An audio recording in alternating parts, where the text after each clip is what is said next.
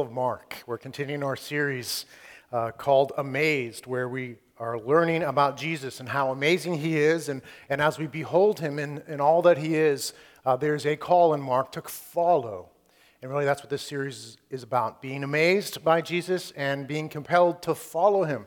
Last week we looked at how Jesus came to the disciples by the Sea of Galilee, and he called them to follow him, and they left everything to follow Jesus. Because of who he is. He is someone that can compel us in that way. And they left everything and they followed him. And Jesus promised to make them fishers of men. For when you follow Jesus, you become like Jesus. This week I want to continue in the story where we're going to look in verses 21 through 34 of Jesus' early ministry. And it's really a delight for me to be back here in the pulpit after my knee surgery. I'm so glad to be speaking on this section of Scripture. I might have to sit on that stool for a little bit, just so you know. But my knee is working, and it's just great to be here preaching God's Word. And when we look at God's Word together, it's important for us to recognize that it's more than just studying something. When we come together in his name to look at his word, we are looking to encounter God himself. And we talked about that in our first part of worship. We don't just come together to talk about God. We don't just come together because we have an affinity or we believe some of the same things. We come together in his name, and he shows up. And he shows up in the worship of God's people. He shows up in the preaching of his word. And so pretty much every Sunday we pray and ask him to show up. You know, if you went to an Andrea Bocelli concert, and you went there, and all that was there were people talking about Andrea Bocelli, like how great he is, and they played some of his music and stuff. You'd be somewhat disappointed, would you not? You go there, you want to see Andrea Bocelli sing. You want to hear him. And really, when we come together on Sunday, that's what it's about. We're coming to hear God sing. We're coming to hear God speak to us. We're coming to encounter his presence. And that's so important for us to remember. And it's important as we come before his word to remember that's what it's about. Certainly I'm going to do the best I can to explain his word, to communicate the truths that are there. But there's an aspect of what I do and what we do that's far beyond just the ability to teach or to explain or even proclaim. There's the aspect of God himself speaking through his word, using fallible humans to proclaim his perfect truth. And so let's pray, because we want God to be here in our midst as we hear his word. Lord, we thank you for your word. And Lord, you are glorious and great, and being in your presence is better than being at any concert, better than doing anything else. And we come on Sundays, Lord, together in your name because we hunger for you and we need you, and you are gracious, oh God, to show up, to manifest your presence, to show your truth, to change our lives, to empower us, to make us more like you, and then use us to go out and bless others. So we thank you for that. And we ask you now, as we look at your word, would you speak to us? Would you show up? Would you be here? Would you help me to serve you in this, Lord? I just want to do a good job, and I just kind of want to fade in the background that they might hear from you. You yourself, Jesus, and we just thank you. This is your intent, and your word tells us this is what it is to meet in your name, and so we can pray with expectation. We ask you to bless the reading of your word and the preaching of your word and the listening of your word today, and you would be magnified, and your kingdom would come, we pray in Christ's name. Amen. Amen. Mark chapter 1, starting in verse 21, reading through verse 34. This is Jesus' early part of his ministry. And it says in verse 21, "And they went into Capernaum, and immediately on the Sabbath he entered the synagogue and was teaching. And they were astonished at his teaching. For he taught them as one who had authority, and not as the scribes. And immediately there was in their synagogue a man with an unclean spirit. And he cried out, 'What have you to do with us, Jesus of Nazareth? Have you come to destroy us? I know who you are, the Holy One of God.' But Jesus rebuked him, saying, 'Be silent and come out of him.' And the unclean spirit, convulsing him and crying out with a loud voice, came out of him. And they were all amazed, so that they questioned among themselves, saying, "What is this? A new teaching with authority. He commands even the unclean spirits, and they obey him." And at once his fame spread everywhere, throughout all the surrounding region of Galilee. And immediately he left the synagogue and entered the house of Simon and Andrew with James and John. Now Simon's mother-in-law lay ill with a fever. And immediately they told him about her. And he came and took her by the hand and lifted her up. And the fever left her, and she began to serve them. That evening at sundown, they brought to him all who were sick or oppressed by demons. And the whole city was gathered together at the door. And he healed many who were sick with various diseases and cast out many demons. And he would not permit the demons to speak because they knew him. God's word, Mark chapter 1. What a wonderful story, what a wonderful account of Jesus' early ministry. He's just started at this point in his ministry in the region of Galilee. Galilee is a province north of Jerusalem, the capital. And he is in Galilee. He's teaching about the kingdom of God. He's teaching truths about God's kingdom with fresh and powerful and authoritative insight. He's doing that in the synagogues. He's doing that out in the open. He's doing that with the disciples as he goes along the way. And everywhere he goes, he's also demonstrating the reality of the kingdom of God through him, through what he does, through miracles, through deliverance from demons, through healings, and so forth. He's declaring and he's demonstrating this. And really, this is captured in this story. We see here Jesus in action, declaring and demonstrating, teaching and healing and delivering. And this section of Scripture, really all of the Gospel of Mark is here, not just so we could look at a story and think, wow, that's really cool, it's kind of amazing what goes on. It's more than that. This is put before us as a picture of Jesus with an implicit invitation. It comes with an invitation. It says, look at who he is, consider who he is, and just like the disciples, come and follow him. Come and put your faith in him. Come and put your faith in the one who rules over truth, who rules over demons, who rules over sickness. Come and follow him.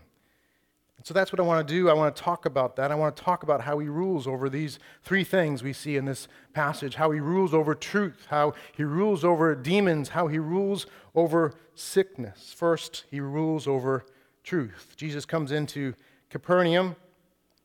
And this is a small city on the Sea of Galilee. Probably Peter's, well, we know Peter's house was there. It's his hometown. It's where he lived. It's about 1,000 to 2,000 people who live there. And on the Sabbath, he goes into the synagogue. And he goes into the synagogue. And the Sabbath was a special time during the week. It started Friday night at sundown and ended Saturday at sundown. And it was, according to the Scripture, a time for them to come together and rest from their work and to worship God together. And they would come and they would meet in these synagogues. A synagogue just basically means a gathering, and it's very similar actually to what a modern Christian church would be. They would have, if they could afford it, they would have a building. And in this city, they had their own synagogue, a building where they gathered together. But the synagogue was more than just the building. It was actually the group of people, because it was people who came together who decided to live under the authority of God together and walk through life together, much like a church. They had leaders in the synagogue. They would have the chief of the synagogue. They would have other officers. And it was very similar to what the church is. As a matter of fact, many scholars believe that the church and the idea of the church is derived, at least in part, from how the synagogue functioned. So it was basically church. And Jesus came into the synagogue. He came into this local synagogue, and they would have someone read the Scriptures. Then they would invite someone who was a learned person in the Word, trusted person in the Word, to speak and comment about the Scriptures. So Jesus comes into the synagogue and he's there teaching. Now, we don't know exactly what he taught, at least in this instance. He probably would have taught from the Scriptures. He would have reflected from what was read and instructed them on that. And he did that, and we don't know the content, but we do know the results. When they listened to Jesus, they were astonished at his teaching. They were astonished at his teaching. It was unlike anything they had heard. And it says, this is the reason why they're astonished, for he taught them as one who had authority, not like the scribes. He taught them as one who had authority and not as the scribes. The scribes were a group of people who were scribes. They were people who wrote down things. They got that name because their job, part of their job was to copy the Scriptures. They would make copies of the Scriptures for use. But they did more than that. They would study the Scriptures. They knew the Scriptures well, and they would devote their lives to studying and to teaching the Scriptures. Some of them were good enough at that they were actually able to form disciples who would decide to follow them and would help pay for them, and they would live off the money that they were paid. Others did it part-time and worked jobs. Most of them were Pharisees. Part of the Pharisees, there were some non-Pharisaical scribes as well. And they were men who taught, and they would be people who would be asked to teach in a synagogue because they knew the Scriptures. But Jesus' teaching is dramatically different from the scribes' teaching. Let me tell you a little bit about what the scribes' teaching was like, perhaps. Certainly they would teach from the Word, but what had happened at that point in history among the people of God, not necessarily true for everybody, but there was this change in how they handled the Word of God. You see, God's people had been exiled for their sin, and they had come back. God had brought them back from exile. They had broken their covenant with God. They had disobeyed Him in many ways. And when they came back, there was this move, this desire to make sure that never happened again, that there would never be another exile, that they never would be cast away from the land and from God's presence. And it started with men like Ezra and others who studied the Word. He probably was the first scribe type of person. But then it evolved over time that they started to develop this whole system of obeying the law that was very strict and very detailed. And the desire in that, having all these extra rules upon rules upon rules, was to basically safeguard them from ever disobeying the commands of God again. Particularly the Sabbath was one of them, that God had told them to keep the Sabbath holy, and if you read in Scripture, they were exiled in part because they desecrated the Sabbath. Now, if you read the whole story, you'll understand, and read Jesus' teaching on it, that the point when God said that was, that you didn't do this little detail or not. It was that they had cast away the whole heart of what the Sabbath was about. They no longer lived to rest in God's presence, to live to worship Him. They had rejected God and thus rejected the Sabbath. So the point wasn't whether they followed this minutia of detail on the Sabbath or not. But what had happened is they had started to think, the scribes and others, that really the way that we can maintain God's favor is by making sure we obey the commands, we obey these Sabbath commands. And the best way to do that is to make all these extra rules so we never ever get to the point where we would do anything that would desecrate the Sabbath. That was the sort of teaching that they had. And so when they taught, they would perhaps go into these sort of details about rules upon rules. And it got really ridiculous. And by the way, when you try to come up with a system to earn God's favor or to maintain God's favor, because they actually believed that they belonged to God as His chosen people by grace, but they stayed His people by being good. It's interesting, Christians can do the same thing. They say, I get in by grace, but now that I'm a Christian, I have to maintain this level of obedience to keep God's favor. Now, God cares about our holiness. I'm not saying that that's not unimportant, but that's not how you maintain God's favor. Favor comes as a gift, and holiness flows from a response to that favor. Lord, I love you. I don't want to do anything to separate myself from you, but I know it's all a gift. But when you fall into legalism, you think that your performance merits God's favor. You think that somehow you can be good enough, that you force the hand of God to be good to you, and that's ridiculous. You can never do that. And what will happen is if you have that mindset, you'll come up with more and more minutia, more and more details of what you should and shouldn't do to somehow maintain God's favor. Listen to some of the details for the scribes. They taught that the Sabbath was a holy time to rest. Indeed, it was. And our Sabbath ultimately is in Jesus. We find our rest. But for a Jew under the Mosaic covenant, there was this day where they called in obedience to rest and to not work. They taught that, but they came up with laws to make sure you didn't work at all. So they actually had detailed laws like this, that you could not carry anything on the Sabbath that was heavier than an olive or a fig. Okay? That was the limit, up to the weight of an olive or a fig. If you carried more than that, you were disobeying the Sabbath. You were desecrating the Sabbath.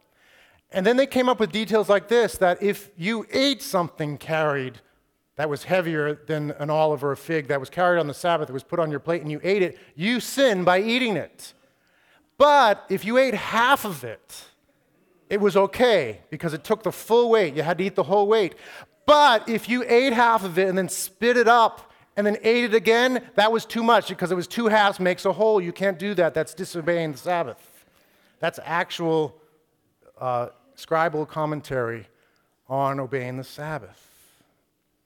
Jesus comes on the scene, and he turns the tables. He turns the tables upside down. He changes their orientation in regards to their relationship with God, and he speaks with authority. He is not commenting on minutia. He's not saying, if you do this detail, you'll be good with God. He's pointing them to himself. I am the fulfillment. Come to me. Listen to some of his teaching. Matthew chapter 11, I think that we have this to project. Jesus says, "Come to me, all who labor and are heavy laden, and I will give you rest. Take my yoke upon you and learn from me, for I am gentle and lowly in heart, and you will find rest for your souls. For my yoke is easy and my burden is light." Jesus says, come to me. Stop worrying about olives and figs. Come to me and learn from me and take my yoke upon you. Not the yoke of the law, the yoke of the scribes. It's just going to drive you into the ground. But my yoke, I get in this yoke next to you and I carry it with you. And this yoke is easy and my burden is light because it's with me. Come to me. He's pointing to himself. He's speaking with authority. He's declaring the truth as God himself. And he's not saying look to self-effort. He's saying look to me. Mark chapter 10, another teaching. There's loads of teaching in the New Testament from Jesus. Really, the whole Bible is from him. And it says in Mark chapter 10, verses 42 to 45, and Jesus called to them to him and said to them, "You know that those who are considered rulers of the Gentiles lord it over them, and their great ones exercise authority over them. But it shall not be so among you. But whoever would be great among you must be your servant. And whoever would be first among you must be slave of all."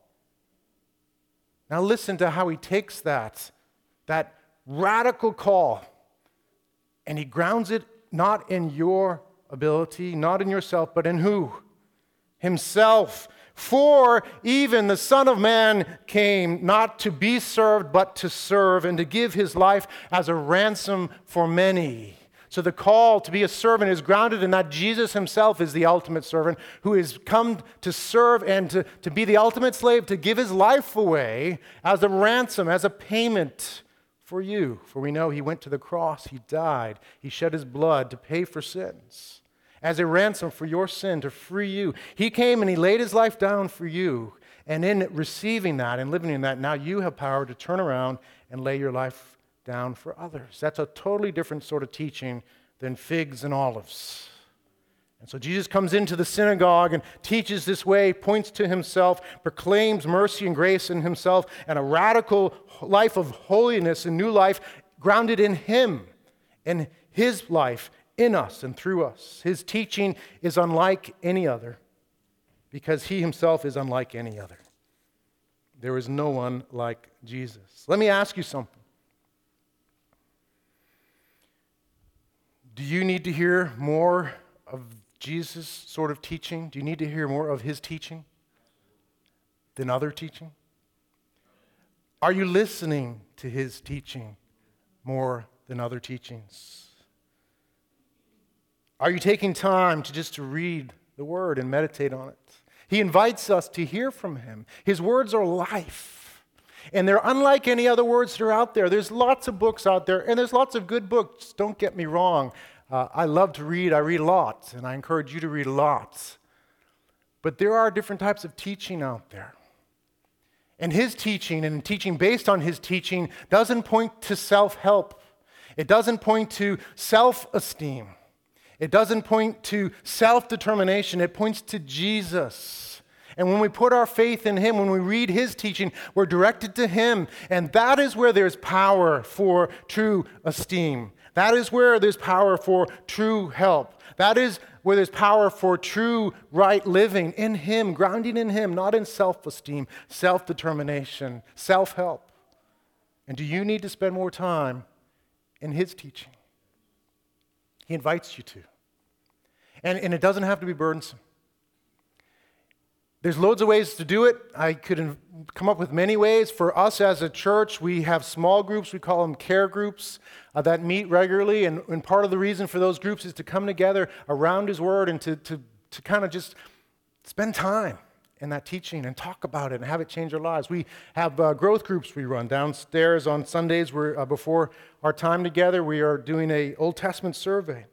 There's self-study. There's books in the library you can grab to study the Word on your own. And I encourage you to get with some friends and study the Word. We would love to help you with resources if you need help.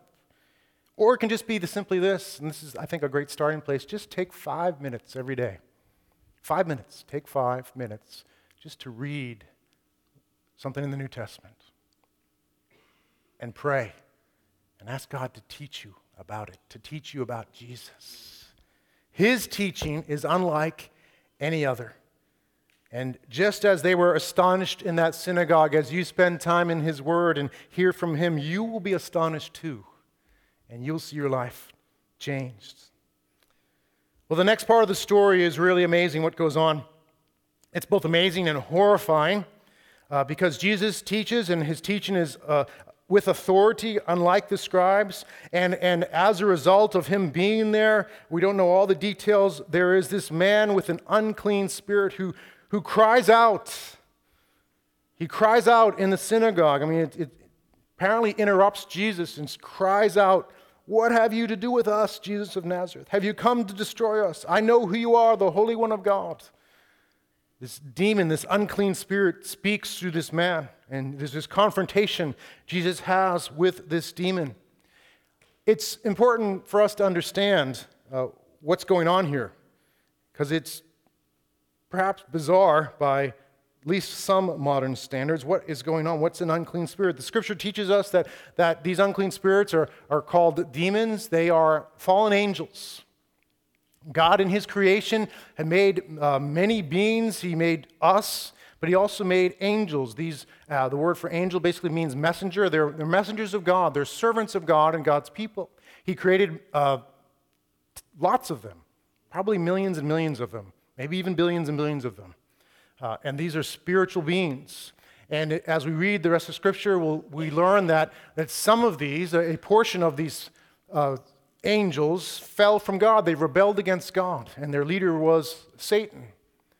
One of the chief angels fell with them, and they were cast away from God's presence, and they were corrupted by evil. And they have a degree of latitude in God's creation to wreak havoc. They are enemies of God and enemies of His people. They are bent on destroying those made in the image of God and opposing God's will. They're real. And they work. They're evil. Now, God is in control. This isn't duality. It isn't that the angels are equal with, the demons are equal with God at all. They are under God. But God allows them to have some degree of latitude. And we see in Scripture that they do wreak havoc. They oppose God. They afflict God's people. They demonize. They afflict those made in His image. The connections seem to be, Jesus talks about elsewhere, about basically if you don't repent, if you're delivered from a demon and don't repent, you basically are allowing it to come back in. So there's a connection between repentance and faith. and being free from demons. And there's a connection historically and in Scripture between those who would give themselves to very serious sins in the occult and false religions, and those who would be demonized. When you do that, when you do those sort of things, you open yourself up to being exploited by demons. Demons can get a foothold in your life. And if you continue in it, they can continue to afflict you to the point where you would be what we would call demonized. Now, older translations use the word demon possession. Actually, that's not a good translation of what the word in Greek is. The better translation is demon afflicted or demonized, because ultimately a demon cannot possess a person. You always retain some degree of self-control and will, but it can afflict someone, and when that affliction is very serious, it can seem like possession because it's so overwhelming. But a demon can afflict, and a demon can afflict a believer, and a demon can afflict an unbeliever. Now, we have all the weapons we need in Christ, and no demon can invade us as bearers of the Holy Spirit, but they can afflict. And demonization is very common in the New Testament, and it is common in the world. Now, it's not as common. We don't see it as much here. And I don't know all the reasons why. I think perhaps part of it is just the grace of God in our country, that there isn't the same level of occult and really deep, serious sins, deep, serious sexual sins and other sort of sins that seem to be connected to these to demonization. It's out there, but not at the level that it is in other cultures perhaps, or historically it's been elsewhere. But it also might just be that in our culture they do a good job of hiding behind our explanations because we're an anti-supernatural culture. And so we don't want to see a supernatural reason for things, so we come up with other explanations. Those are perhaps reasons we don't see it, but if you go in other parts of the country and you look historically, this is a common thing, demons.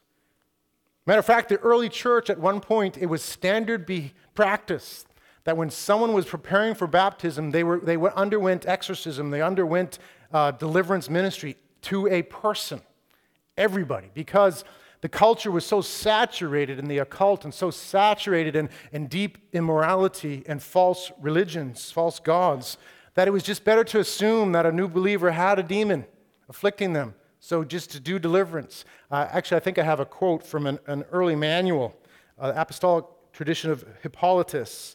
And it says this is instruction for baptismal candidates. Moreover, from the day they are chosen, let a hand be laid on them and let them be exercised daily.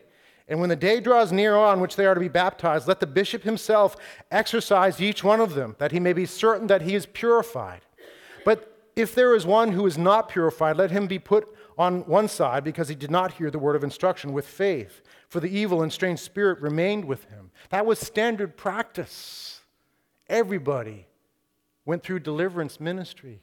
Now, again, the culture was different, but I think we may see a day when we need to resume this as standard practice as our culture drifts and people get into the occult and get into things. It just might be better to assume there's some sort of demonic affliction. We don't have to go hunting for demons, by the way, okay? And we're not going to do that. Scripture doesn't tell us to try to find a demon behind every problem. The times in Scripture when there's deliverance is when there's an obvious manifestation. But nevertheless, we can still pray for people. We can still ask for peace and for protection. And where we see it manifest, we will need to deal with demons. I have seen some degree of this myself. Perhaps you have as well. I don't have extensive experience with it, but I've also talked with other reliable people who have dealt with this. And what we see in this story actually parallels very much what I've seen, what others have seen. The same sort of thing of someone being greatly afflicted, greatly in turmoil, sometimes convulsing and retching, and then command given. Jesus commands the demon directly. We command demons as God's people in His name. And I've seen that happen, and I've seen things come out of people. And victory. And that's the story. The bottom line here is not to get into, wow, that's wild. Tell me more about that, Pastor Paul. The bottom line is that Jesus, the name of Jesus, is powerful. The demons cannot stand before Him. The name of Jesus, we have the victory, and demons have to flee. And the name of Jesus is no match for any demon, no matter how terrible they may seem. So I want you to know that. And if you are someone who wonders, maybe there's something going on in my life, I want you to know that the name of Jesus is more powerful than any demonic affliction. Now, when you're in it, it can feel awful. You can feel overwhelmed. You can feel like, wow, there's just no escape here. That's just a bold lie from the enemy. Jesus brings victory over demons. And when you cry out to him and when you're prayed for, there is deliverance. He will work. He will deliver. So if you are in a place where you've been struggling, maybe there's just stuff you've seen, you're just a strong sense of being overwhelmed, a strong sense of despair. Maybe you have heard voices, even audibly or just in your mind, that have told you evil things or to do evil things. And you haven't been able to shake that. That could be demonic affliction. And I would love to pray for you. Maybe you have a background. If you've dabbled in the occult, maybe you've been deep into the occult. I would just assume if you have been into the occult, get prayed for, just like the early church, assuming with everybody that there was some sort of demonic affliction. If you've been into the occult, if you've been deeply and habitually into very serious sexual sins, have someone pray for you. I would love to pray for you and pray God's peace and protection. And if there's anything, we'll command it in Jesus' name, and it will flee. It will flee. Jesus comes to rule, and he does rule over the demons. That's the point of the story here. He comes to bring deliverance and victory, to demonstrate that he rules over all. He not only teaches with authority, but he acts with authority. And when he tells the demon to shut up and leave, it shuts up and it leaves. That's the point of the story. That's so that we would come to him and put our faith in Jesus. The final thing that he has authority over is sickness. What an experience it must have been like to be Peter and Andrew, James and John following along with Jesus. They're early on in this whole thing. They haven't seen a whole lot. Can you imagine what it was like? You're just observing Jesus do these things. You're sitting there with his teaching, and you probably just think, I just want to hear this all day long. Continue. But then there's this manifestation of the demon, and Jesus commands the demon, it flees, and then it's time to leave the synagogue, and they go out together, and they go into Peter's house. And I'm so glad that this part of the story is here. They come into the house, and Peter's mother-in-law is lying down with a fever. Most likely, she doesn't have any great sickness. Maybe a virus. I don't know, a flu. Something minor. And I'm so glad that this is part of the story, because after what's happened with this dramatic scene where Jesus commands the demon and it goes out, one could think that Jesus is only interested in helping you if you've got a major problem.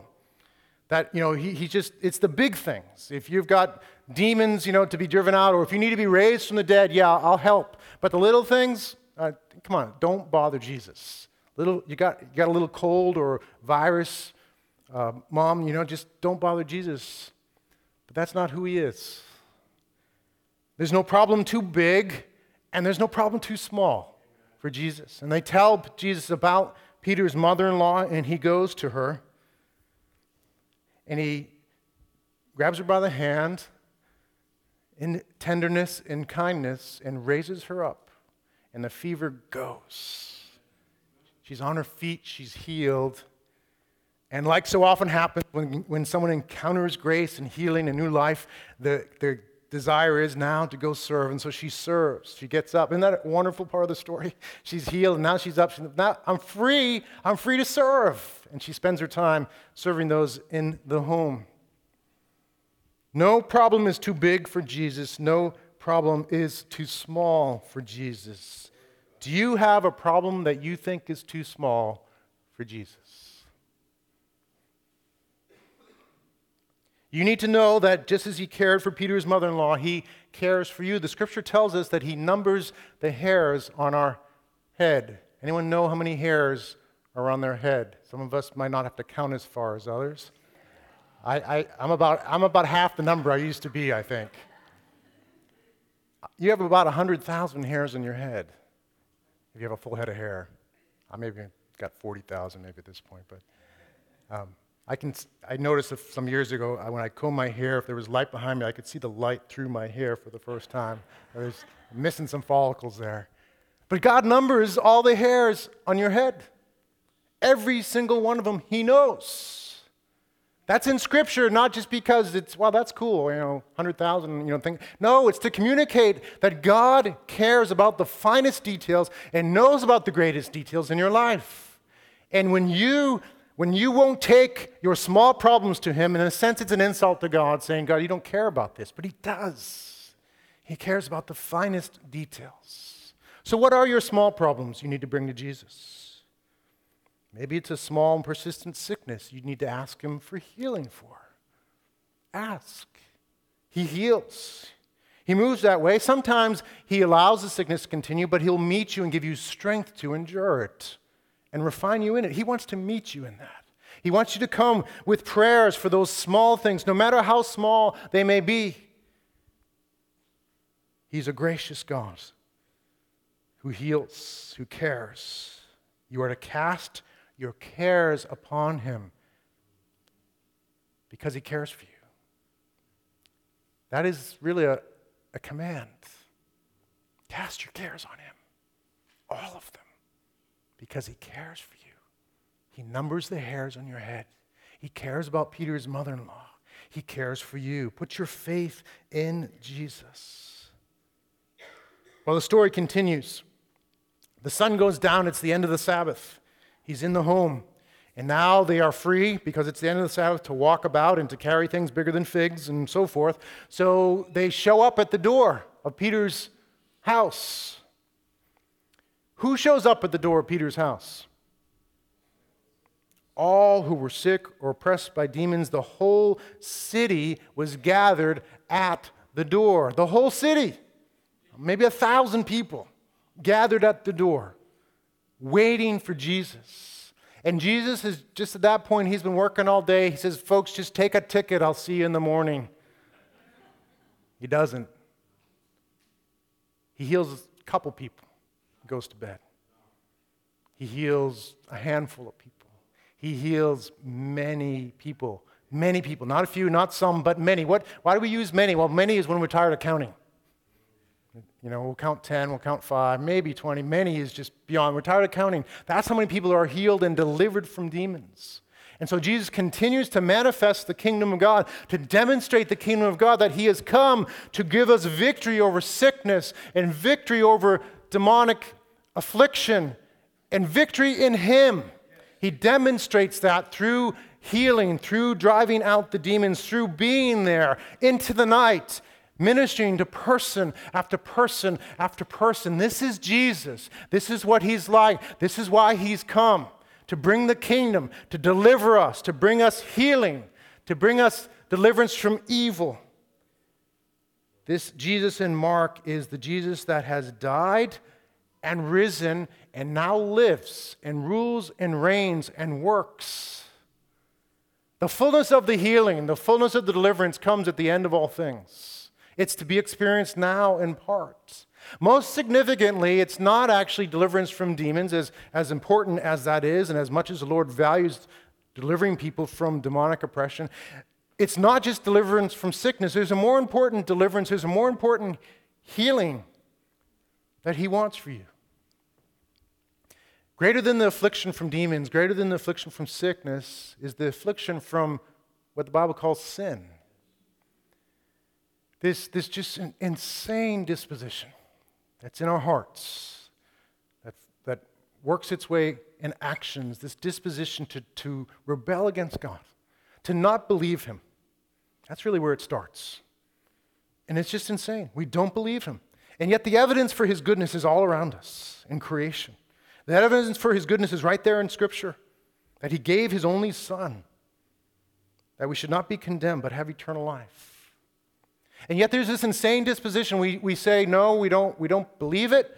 We want to do our own thing. We want to find our happiness elsewhere. We want to make our lives what we want them to be without regard for God. And we run our own way into what's called sin. Sin is anything we do without faith. It's anything we do without looking to the Lord.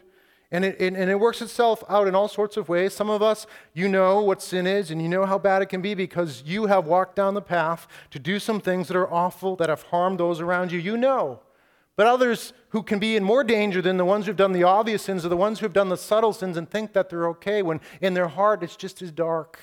They're just as in rebellion against God. They want to establish their own righteousness. I want to earn my way to heaven. I want to earn what I get. I don't want handouts.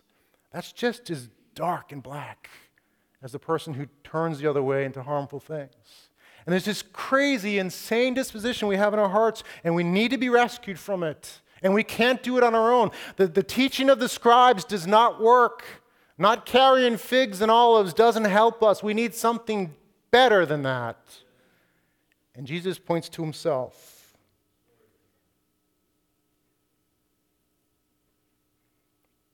For the Son of Man came to serve and to give his life as a ransom for many. He went to the cross to bear your sins, your sins. He went to that cross. He died on that cross to receive the just penalty for your sins, for my sins. God's holy. Sin is evil, great evil, and God must, in justice, punish it. There must be consequences. And Jesus took on himself the consequences of your sin.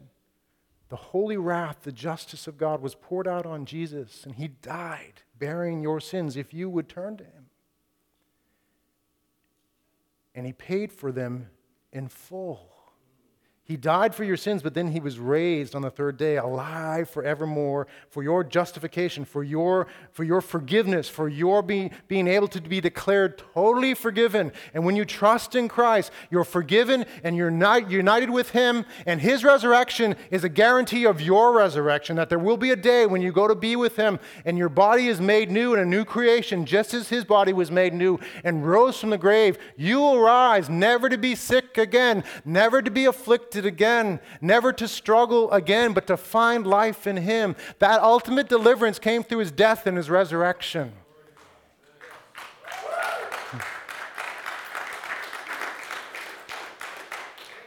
And he offers that to you right now.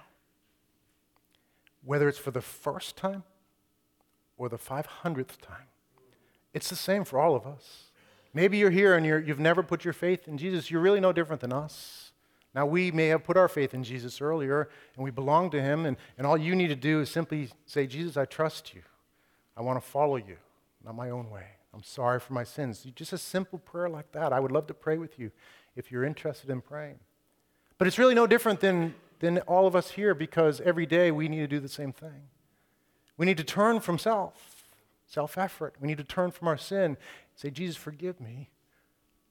I come before you. Now, when you put your faith in him, you are made into that family. You'll never be driven out of that family. So there's an assurance we have in that. We don't pray that prayer to somehow get back in the family, but we pray that prayer as sons and daughters, beloved, resting in Jesus and what he's done for us, and finding in that fresh life, fresh power, fresh zeal.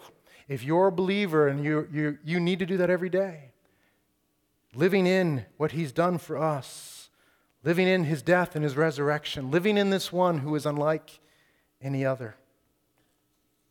So as the band comes up and we close today, I just want to encourage you to put your faith in Jesus. Put your faith in Jesus for healing. Put your faith in Jesus for deliverance. Put your faith in Jesus for forgiveness and eternal life in him. Put your faith in him afresh today if you're a believer. Put your faith in him for the first time if you haven't yet. Be like our friend Marianne. Marianne was someone we knew. Marianne and her husband Bob came to Alpha. They came to the Alpha program. The Alpha program is just a great course on the basics of Christianity, the core truths. And Marianne and Bob came to Alpha. Marianne came with a serious tumor, 2 glomus tumors on her neck, one in her thyroid, one at the other side of her neck. And they were very serious and large tumors, and they taught on healing. They taught about Jesus healing. And so Mary Ann came up to be prayed for, and they prayed for Jesus to heal her. And you know what happened? Jesus healed her. The tumors went away. They melted away. And more important than that, though, Mary Ann's reservations about trusting and following Jesus melted away with the tumor. And she gave her heart to the Lord, and along with her husband and her whole family. And they were part of one of our small groups in our church that I served in.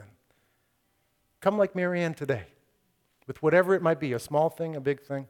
Jesus comes. He's unlike any other. He comes to heal. He comes to deliver. He comes to teach. He comes to ask us to come follow him. Come follow him today. Lord, we thank you for who you are. We thank you, Jesus. There's none like you.